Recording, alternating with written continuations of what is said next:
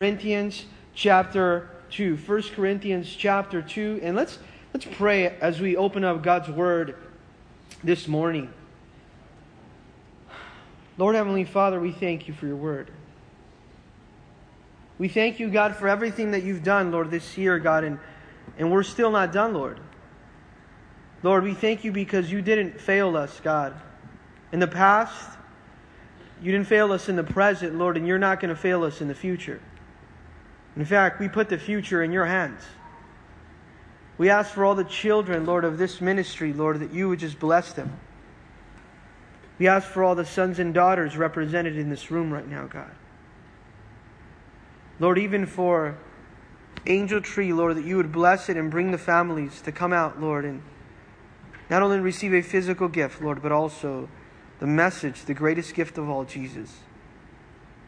We thank you for this place because, Lord, you've provided a space, Lord, so that we can have Christmas Eve service. We pray, Lord, for the worship team that day, for the sound, for the children's ministry, for the ushers and the greeters, God. Everyone that's serving, Lord, and even us, as we invite family members and co-workers to come to church and to listen to the message and to celebrate Christmas in Jesus' name. And together the church would say, Amen. We are at 1 Corinthians chapter 2, and we're going to pick off in verse 6 all the way through 16 today, titling the message of today, Paul's Reliance on God's Wisdom. One of the interesting things on why we study Corinthians, it's because God wants to change the way that me and you think.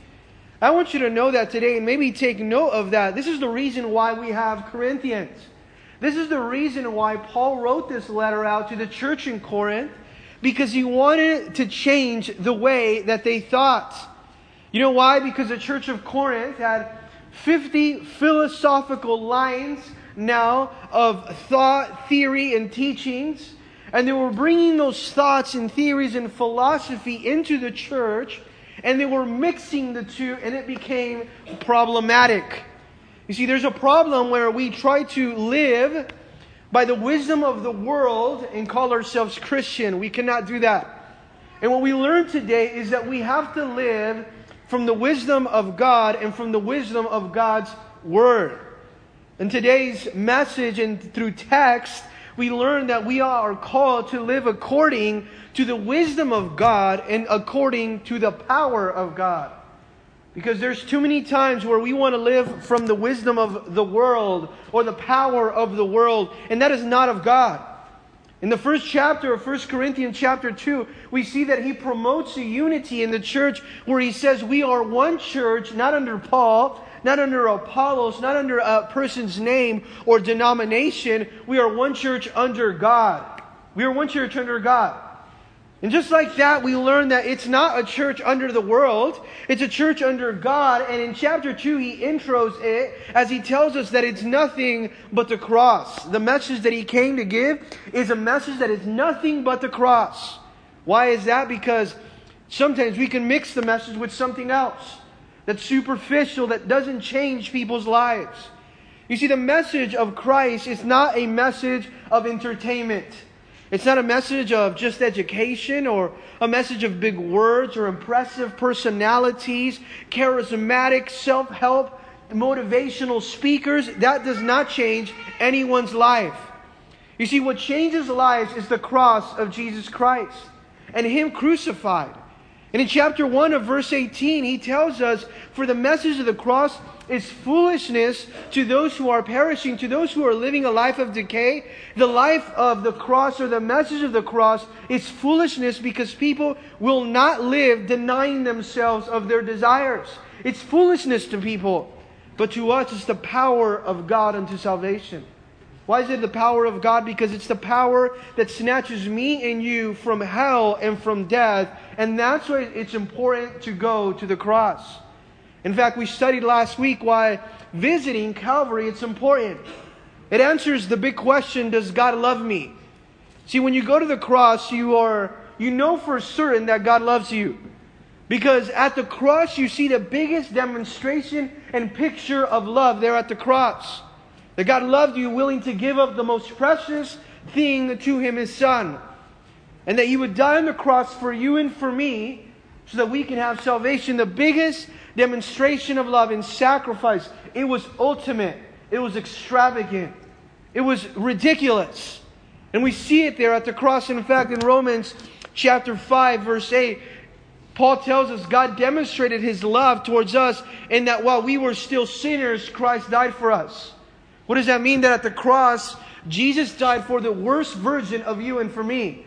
He didn't die for the best version of ourselves. He died for the worst version of who we are in our sinful life of decay, lost in the world, in our selfishness. Jesus died for us even while we were sinners. And you know why? The reason why people think that they don't need forgiveness is because they don't think that they have anything to be forgiven from. I don't need the cross. There's nothing that I need to be forgiven from. But it's when you go to the cross that you're convicted of your selfishness and know that the core of who we are is sinful. And we need this effective and we need this powerful message. Because I want to tell you something. Today we learned something important. And even through Corinthians we learned something very important. That there is nothing such as a secular Christian. And I want you to remember that today, please. There is nothing like or such as a secular Christian. We cannot be living like the world and call it church. And the church in Corinth was doing that. In fact, they were mixing the wisdom of the world, the philosophy and the teachings, the education of the world. They were bringing it into the church and they were mixing it with the Word of God. And they were sold out to the world's wisdom instead of being sold out to the Word's wisdom. And that comes from God. You see, there's a problem when the church becomes inspired by the world. And through philosophy, they became inspired by the voices in the world. They became influenced by the voices of the world instead of inspired and influenced by the Word of God. The knowledge and the experience and the education that we have, we cannot let it become an idol. Because I tell you, sometimes we let that become an idol. Education, experience, position, authority, title. It becomes an idol for us. And we bring that into the church or into our lives. And we try to mix the two. And guess what? We become prideful and divisive. The wisdom of the world, it promotes one thing. The wisdom of the world promotes pride and division. But the wisdom of God promotes holiness and His Word. You see, there's a big difference between the wisdom of the world and the wisdom of God. Either you're going to choose to live in the pride, the pride of life, and the wisdom of the world, or the wisdom of God that comes from holiness and His Word. And today we learn to depend on God's Word and depend on God's wisdom and not depend on the wisdom of the world. You know how we do that? When we start to be full of ourselves. And we become selfish. The church has become selfish in such a way that it can become a sick epidemic because it's so full of self. But when we are emptied, we refrain or we stop ourselves from deviating from Jesus. And here in chapter 2 from verse 6, he's going to open up telling us not to seek the counsel, not to seek the counsel of the world, to seek the counsel of the Holy Spirit. Why? Because sometimes we let those voices of the world define our identity. I want to tell you, when you turn the TV on, when you look through your social media, now that that's so popular and prevalent in our culture, to not let those voices, opinions of culture define your identity. Your identity is found in God's Word and through His wisdom. There's so many iconic voices in our culture now that are idolized for their superficial and temporary passing advice. And you look at the talk shows that are taking place and people giving their opinions and others following and gravitating to them. That's the wisdom of the world. Does that attract you though? Does that tickle your ears a little bit? Does that make you feel good where it draws you to invest your time in listening to that? Or what attracts you? It has to be the cross, that the cross would be the main thing. In our lives, we have to make sure that the main thing is the main thing. Jesus. We can't leave Jesus out. You can't give Jesus our leftover time. Give Jesus our leftover energy. Give Jesus our leftover resources. You see, Corinth was a place where they had mixed the two. They were wanting to live like the world in the church. You cannot do that. Even for us today, in this season of Christmas, you cannot leave Jesus out. You cannot refuse. Jesus is a must if we're celebrating Christmas. How can you celebrate Christmas without Christ? Ask yourself that question. How is it that we gather with our families that has nothing to do with Jesus, and then we title it Christmas? There's no way. If it's not about Jesus, then we can't call this Christmas. Let's just call this something else because we left it out. Just imagine if someone threw a birthday party for you, but they didn't even invite you to the birthday party. And sometimes we do that in Christmas. Let's throw a birthday party for Christmas, for Jesus. But guess what? He's not invited because he becomes offensive if we talk about him in here. Then don't call it his party then. Because it's not about him, it's about you. It's about our selfishness. It's about our sin. It's about the core pride that we live in and about the wisdom of the world. The wisdom of the world is anti-Christ. The wisdom of the world is trying to take Jesus out every single day of our lives. And in verse 6, look what he tells us so clearly. However, we speak wisdom among those who are mature. He's saying, if you want to talk about wisdom, let's talk about wisdom to the believer, to those that know. Why? Because he wants to change the way you think, it says here now. You're not the wisdom of this age. Not the wisdom of this age. I'm not going to talk about the wisdom that is of this world, nor of the rulers of this age. I'm not going to talk of wisdom about any ruler of this world, Paul says, or about the wisdom of this world who are coming to nothing. And I want you to really remember that, coming to nothing. Because the wisdom of this world is coming to nothing. It is passing the wisdom of this world. You see, why is he changing the way you think? Because the way you think affects everything. It affects everything. And we must protect our mind the way we think. The mind is the primary battleground for spiritual warfare. It begins in your mind. And if you start to think like the world, guess what? You will behave like the world. You will speak like the world. You will think like the world. We must protect our mind because it's the primary battleground of spiritual warfare. And you know what's the best way to protect your mind? It's to fill it with something stronger than that which you're fighting against. You want to protect your mind? Fill it, occupy your mind with something that's stronger than that which you're fighting against. Fill it with the Word of God. Fill it with prayer. You see, the best way to fight against the flesh is to feed the Spirit. The best way to fight against the flesh, it's to feed the Spirit. Make the Spirit stronger, and that's how you fight the flesh. Here in verse 6, he tells us, I want you to know that we recognize wisdom, but we don't recognize and acknowledge the wisdom of the world. We're not going to acknowledge philosophy as a way of direction and definition of our identity in our lives. That will not define us. We don't recognize that wisdom. We recognize the wisdom that comes from God, not the wisdom of the world. In fact, that wisdom is vain. That wisdom is prideful. That wisdom is coming to nothing. And it does not belong to you. Remember that, church, today, please. That wisdom doesn't belong to you. It doesn't belong to the way that you think or live and speak.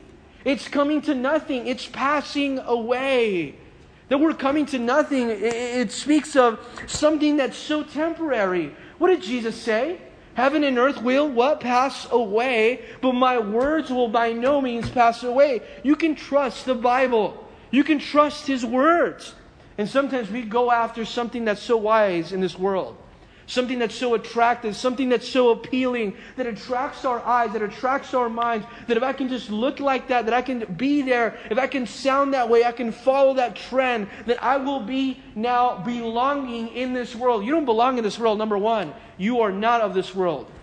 You know why the wisdom of God is the wisdom that we ought to use? And not of the world? Because you are not of the world. What is he trying to tell them? Stop trying to be like the world. You're not like the world. Your number one identity is to know that you are not like the world and you are not from the world. You're not of it. We're in it, but we are not of the world. We have a new identity that's in Jesus. I like what D.L. Moody said. And he said something so powerful, and I always remind myself of this. In fact, he said, our greatest fear should not be a failure. Sometimes we think our greatest fear is failure. Our greatest fear should not be a failure. Our greatest fear should be in succeeding in something that doesn't even matter. And just think about the wisdom of the world that promotes something that doesn't matter. That should be our greatest fear. And succeeding in the world standards, something that doesn't even matter. In verse 7, he's going to talk about now what he does speak about. He says, we don't speak and recognize the wisdom of the world. We recognize the wisdom of God in verse 7, but we speak the wisdom of God in a mystery. This is amazing here, in a mystery. It's a sacred secret. He calls it a mystery that can only be known. A mystery can only be known by revelation.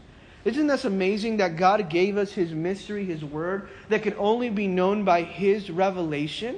In fact, He goes on in that verse and He says it like this: the hidden wisdom, or the sacred secret, which God ordained before the ages for our glory, which none of the rulers of this age knew, for had they known, they would have not crucified the Lord of glory. He said the rulers of this world did not know the wisdom or the mystery or the secret, that sacred secret of the wisdom and the plan of God ordained that we would know Him, because it was revealed only by God. And if they would have known Him, they would never have crucified the Lord of glory. You see, you know what? I love that He calls Jesus the Lord of glory. Because although Jesus emptied Himself of majesty when He came down to the earth, He emptied Himself of His majesty, He was still fully God. Jesus was God here on earth. You see, the Trinity was explained even in this text today, that Jesus is the Lord of glory, that He is God, even being human.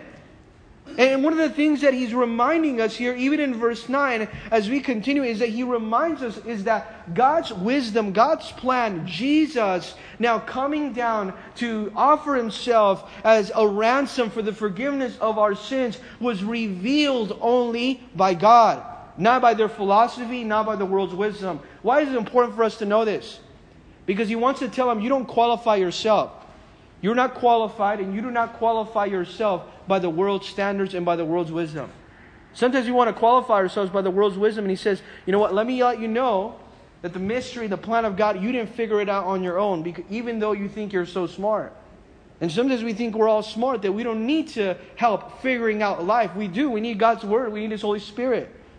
And in verse 9, he goes on and he quotes now Isaiah chapter 64, verse 4, which says this: no eye has seen, nor ear has heard, nor have entered into the heart of man the things which God had prepared for those who love Him.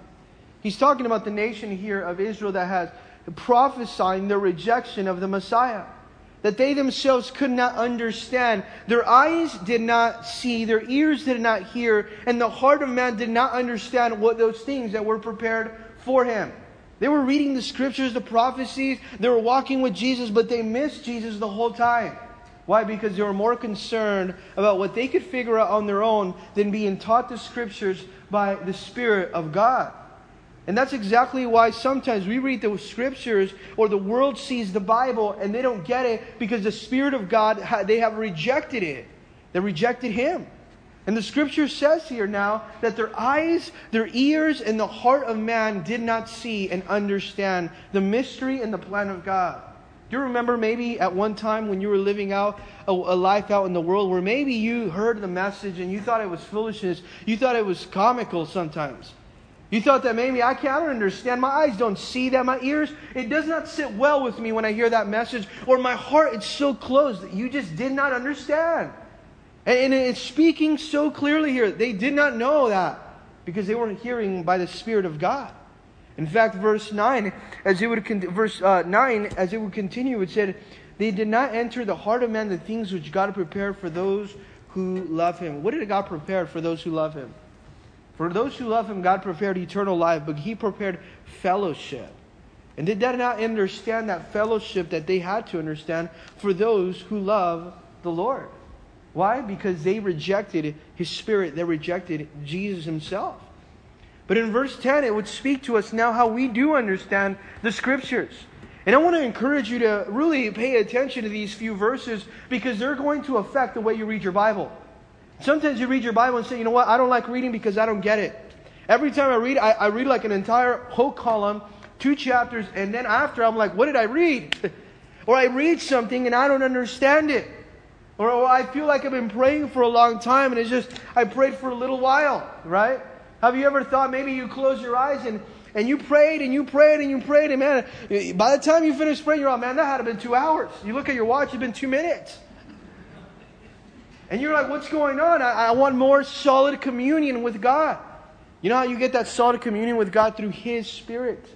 And that's what He's telling us. You want to understand God's Word, invite His Spirit. That's why every time you open your Bible, before you even open it, Lord, I'm standing, sitting by Your Word, Lord. And as you open up these pages, Lord, I want You to give me understanding, enlighten me, give me the illumination through Your Holy Spirit so that the words of this page can speak to me, Lord. And that's why we need the Spirit of God. Guess what you start to do? You start to invite the wisdom of God's Word into your life. And now you have a healthy intake of the wisdom and the will of God's Word in your life. Why? Because you want to live off the wisdom of God.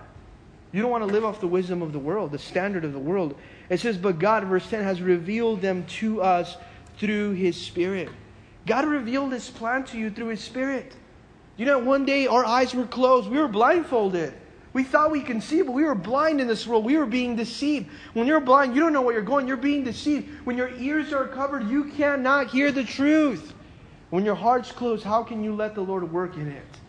And that's why we have to let the Lord, ask the Lord, Lord, open my heart. Let my ears be open to the truth and my eyes to be able to see You, Lord. And that's exactly what happens here. But God has revealed them to us through His Spirit. It's the Spirit of God that teaches us more about God. It's what we really need. Sometimes we think, well, I need more experience. I need more education. I need to be approved by the world. You don't need that. You don't need to try to be like the world to be accepted before the Lord. In fact, you need to know His Spirit. And in verse 10 it says, for the Spirit searches all things, yes, the deep things of God. He wants to tell them, you want to know the deep things of God? You want to know the complex things of God? You want to study philosophy in life as you have been? You want to really learn what it means to live a way of life with true morals, values, and principles that are coming from God's Word? The deep things of God, not just superficial things, but the deep things of God, then you need His Spirit. And He's teaching us this here in verse 10. And it searches, yes, the deep things of God so that you would understand the complex things that God wants for you to know about Himself. For what man knows the things of a man except the Spirit of that man which is in him. In verse now 11. Even so, no one knows the things of God except the Spirit of God. What is He telling us here? Well, even in your own spirit, who knows what you're thinking? Nobody knows what you're thinking but your own spirit. Your own spirit knows your thoughts. Your own spirit knows what you want to do, what your desires are, what your struggles are, what you really are thinking, even though right now, only that person's spirit knows that person's thoughts. So likewise, only the Spirit of God can tell you now the thoughts and the plans of God, because that's the Spirit of God. Isn't that amazing? That you get to know the Spirit that's in God. Just like your spirit could only know your thoughts. Nobody else knows those thoughts. Only your spirit knows those thoughts. But God has shared His Spirit with us so that we can know His thoughts, so that we can know His plans.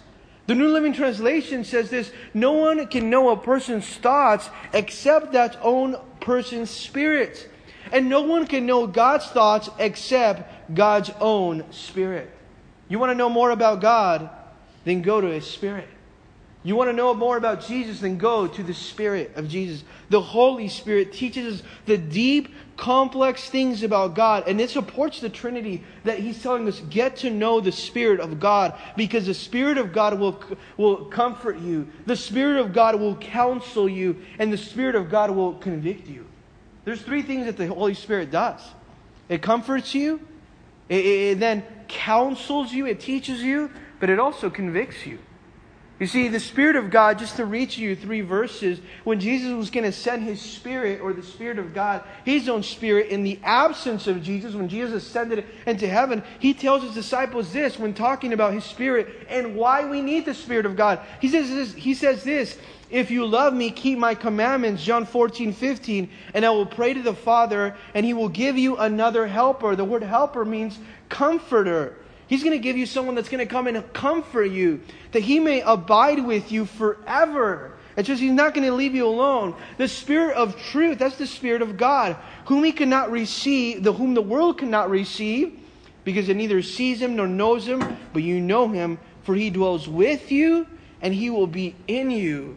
I will not leave you as orphans, I will come to you. What does the Spirit of God's work does? It comes with you. It comes alongside of you. It comes inside of you. That's the Spirit that teaches you the wisdom of God. And the world cannot receive it because it doesn't know Jesus. The world cannot hear it, cannot understand the Spirit because it has not accepted the Son. And in John 14:26, He says here, but the Helper again, which is the Comforter, the Holy Spirit, whom the Father will send in my name, He will teach you now. First, He will counsel you, but He also will teach you all things and bring to you remembrance of the things that I said to you. You know, when you're maybe walking and you remember a verse, it's the Spirit of God speaking to you. Maybe you're going to go and you're being tempted to enter into that temptation and being tried, and the Spirit of God comes and He stops you. The Spirit of God is speaking to you. It's now guiding you and convicting you of sin. In John 16:8, it says here, and when He has come, speaking of the Spirit, He will convict the world of sin and of righteousness and of judgment. What does the Spirit of God do? How does it give us the wisdom of God? It gives us the wisdom of God in three things. And I want you to remember these three things, please. It gives you the wisdom of God as it comforts you. It gives you the wisdom of God as it counsels you. And it gives you the wisdom of God as it convicts you. The Spirit of God gives you the wisdom of God as it comforts you, as it counsels you, and also as it convicts you. You're receiving the Spirit of God and the wisdom of God through that all. And then in verse 12, as we go on, in 1 Corinthians 2, it says here, now we have received not the spirit of the world. What's the spirit of the world? The spirit of the world is an antichrist spirit, where it denies Jesus. It doesn't confess Jesus. What did Jesus say? If you don't confess me now, then I won't confess you in heaven. The spirit of this world denies Christ, and the spirit of the world does not confess Jesus. But His own Spirit in us now confesses Him before man. His own Spirit within us bears the cross of Jesus Christ. And it says here now, we have not received not the spirit of the world. You're not supposed to be like the world, but the Spirit of who is from God, that we might know the things that have been freely given to us by God. God doesn't keep any secrets. He gives you His Spirit so that you know His plan and what He has freely given to you. Why? He uses His Spirit to reveal Himself to you. And in every decision, this is why in every decision that you take, you have to pray, Lord, let your Spirit lead me. Why? Because I want to be counseled. I want to be comforted. I want to have strong convictions so that we as Christians can be Spirit-led people. Not led by the world's wisdom, but led by the Spirit of God and the wisdom that comes from God. How do you make decisions in life? In fact, ask yourself that question. If in verse 12 it says that He's given us the Spirit so that we may know the things that have been given to us, then how do you know the things that haven't been given to you? How do you know that you're not tampering or dealing with commitments that God has not given to you? That's exactly why we have to come to the Spirit of God and say, Lord, through your Spirit today, I want to make this decision. Not through the world's spirit, not through the world's advice, not through the world's opinion. Lord, counsel, comfort, and convict me today, because I want to be a person that is under the control, under the influence, under the inspiration of your Spirit, Lord. I want to be a Spirit-led man or woman of the faith. See, others in the world don't understand when you say, man, the Spirit led me to do this. They're going to think you're crazy. What Spirit, man? I don't see any spirits. And they'll start looking around. They'll be like, this guy's crazy now. He's seeing spirits and the Spirit's leading him. No, they don't understand that because they have not been saved. But when you know the Spirit of God through His Word is teaching you and speaking to you and is leading you, guess what? You will be in God's perfect will, and that's where you want to be. You don't want to be anywhere else.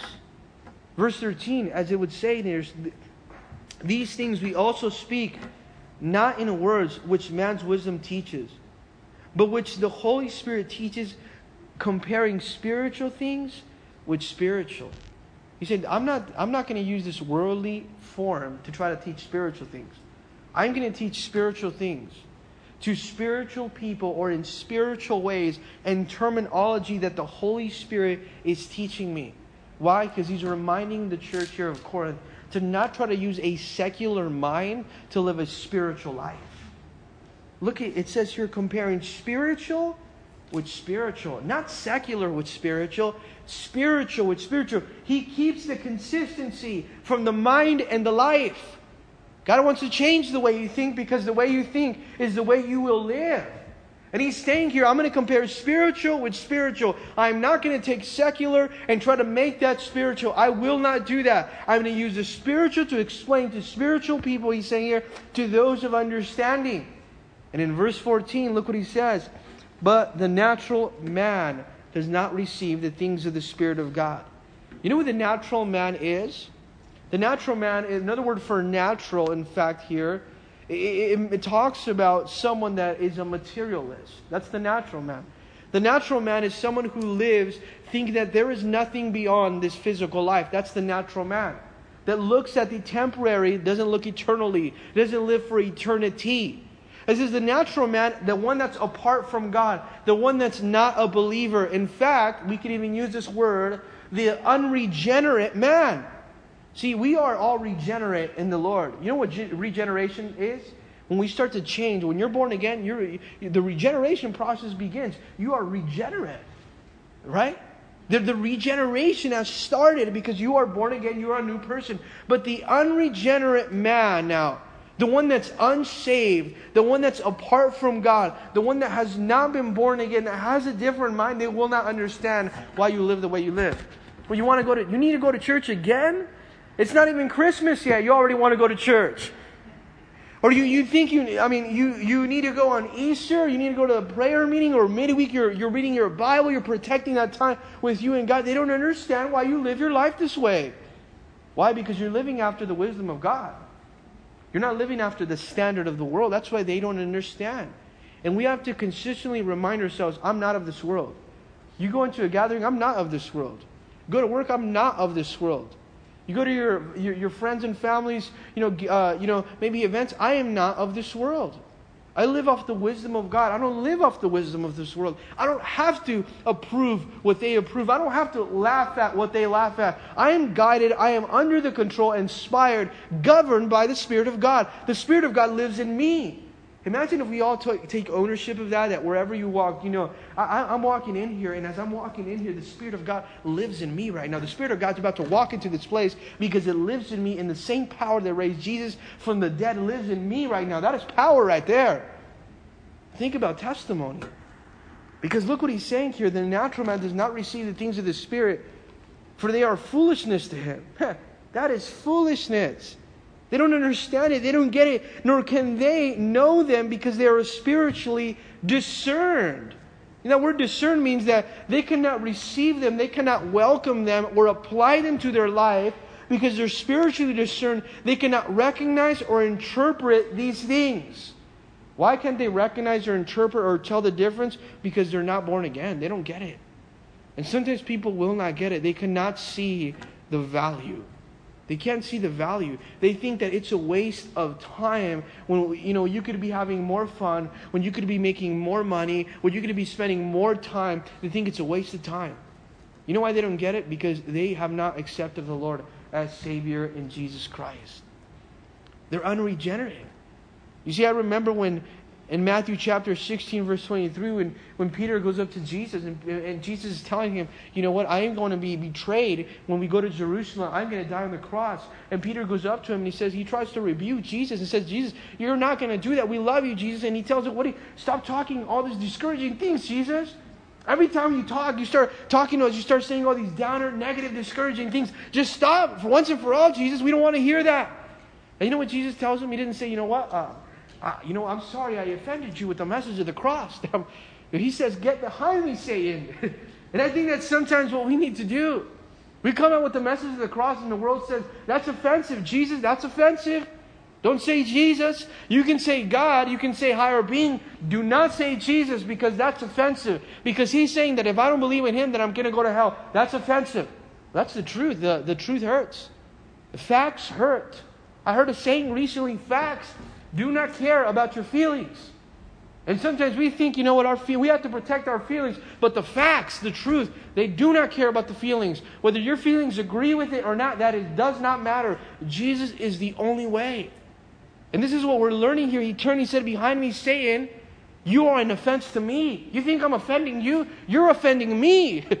Because you don't want to accept the cross. And he says, you are not mindful of the things of God, but you're mindful of the things of man. You know why Peter didn't understand? Because his mind was on the temporary, it wasn't on the eternal. And that's why he did not understand that day.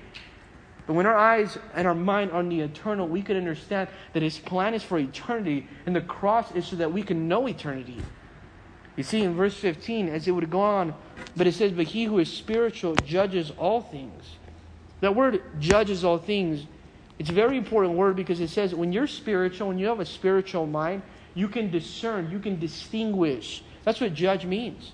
When you have a spiritual mind, you can distinguish between right and wrong. You can distinguish between truth and false. You know sometimes why we can distinguish?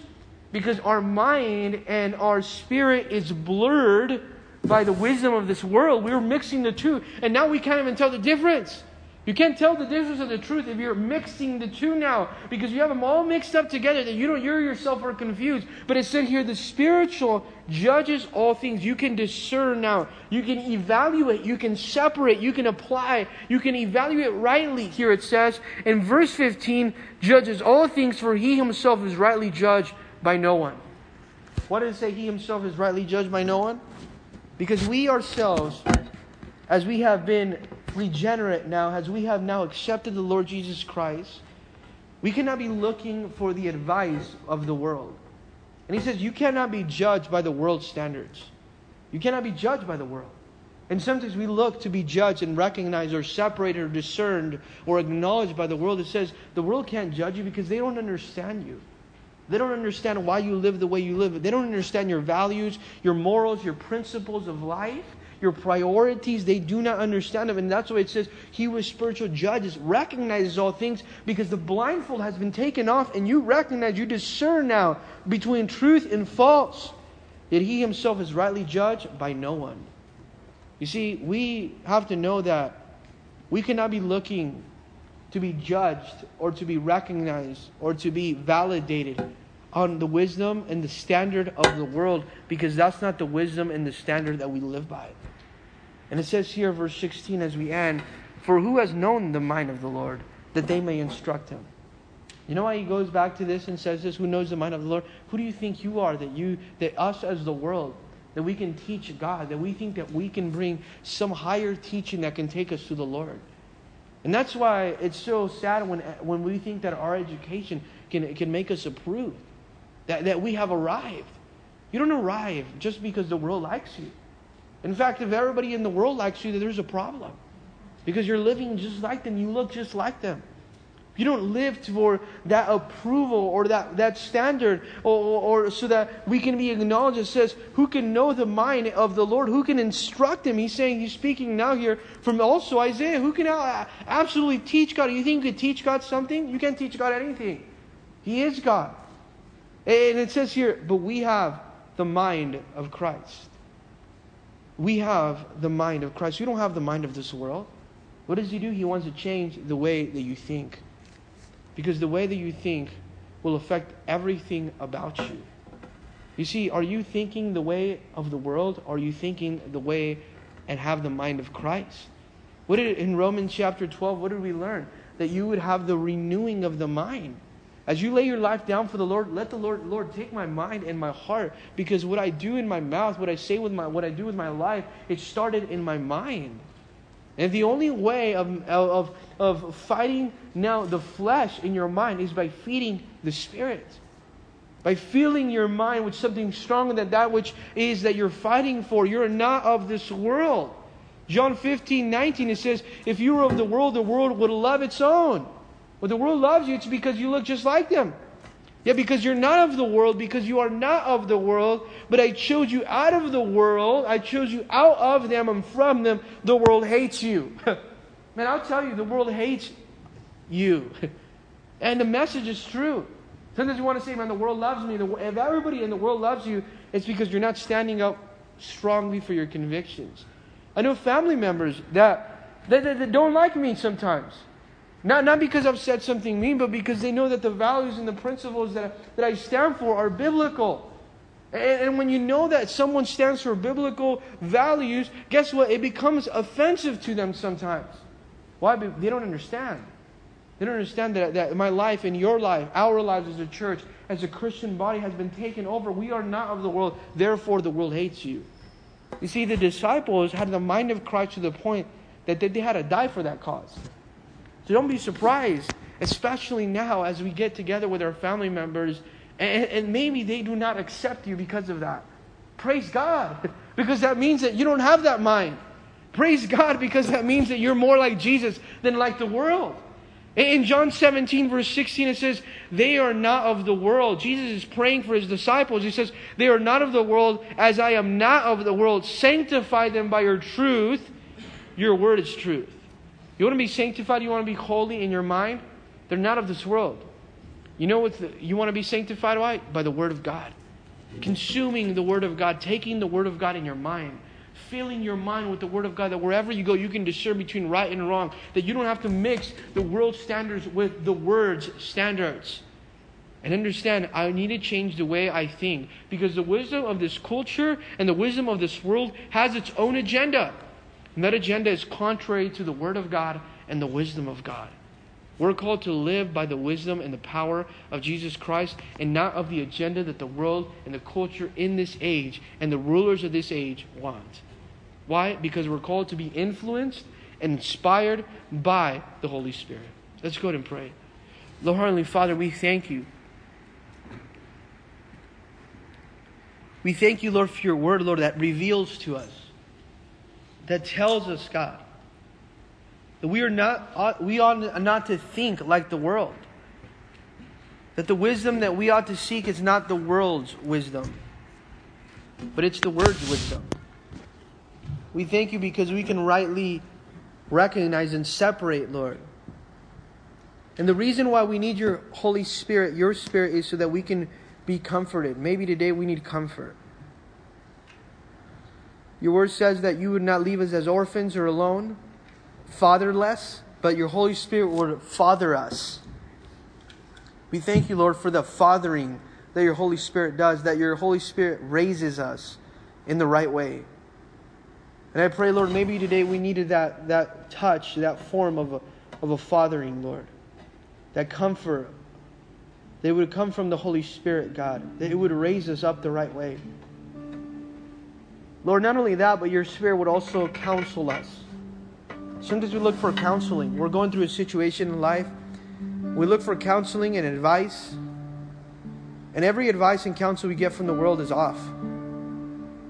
It teaches us pride. It teaches us division. But the wisdom that comes from Your Spirit, it unites. It glorifies You, God.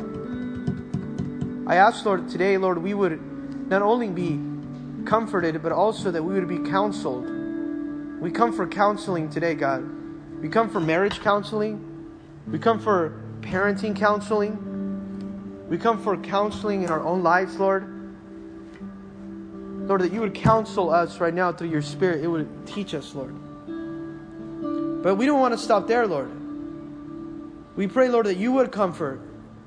We pray, Lord, that You would counsel. But Lord, I also pray that You would also convict. Convict us, God, that we would have strong convictions. That our convictions would not be weak. That we wouldn't try to fit in. That we would not try to blend in, God. Lord, we're called to stand out and be a light. And it starts with the wisdom that comes from Your Word as it is revealed to us by Your Spirit, Lord. And so today, Lord, we ask, God, for comfort.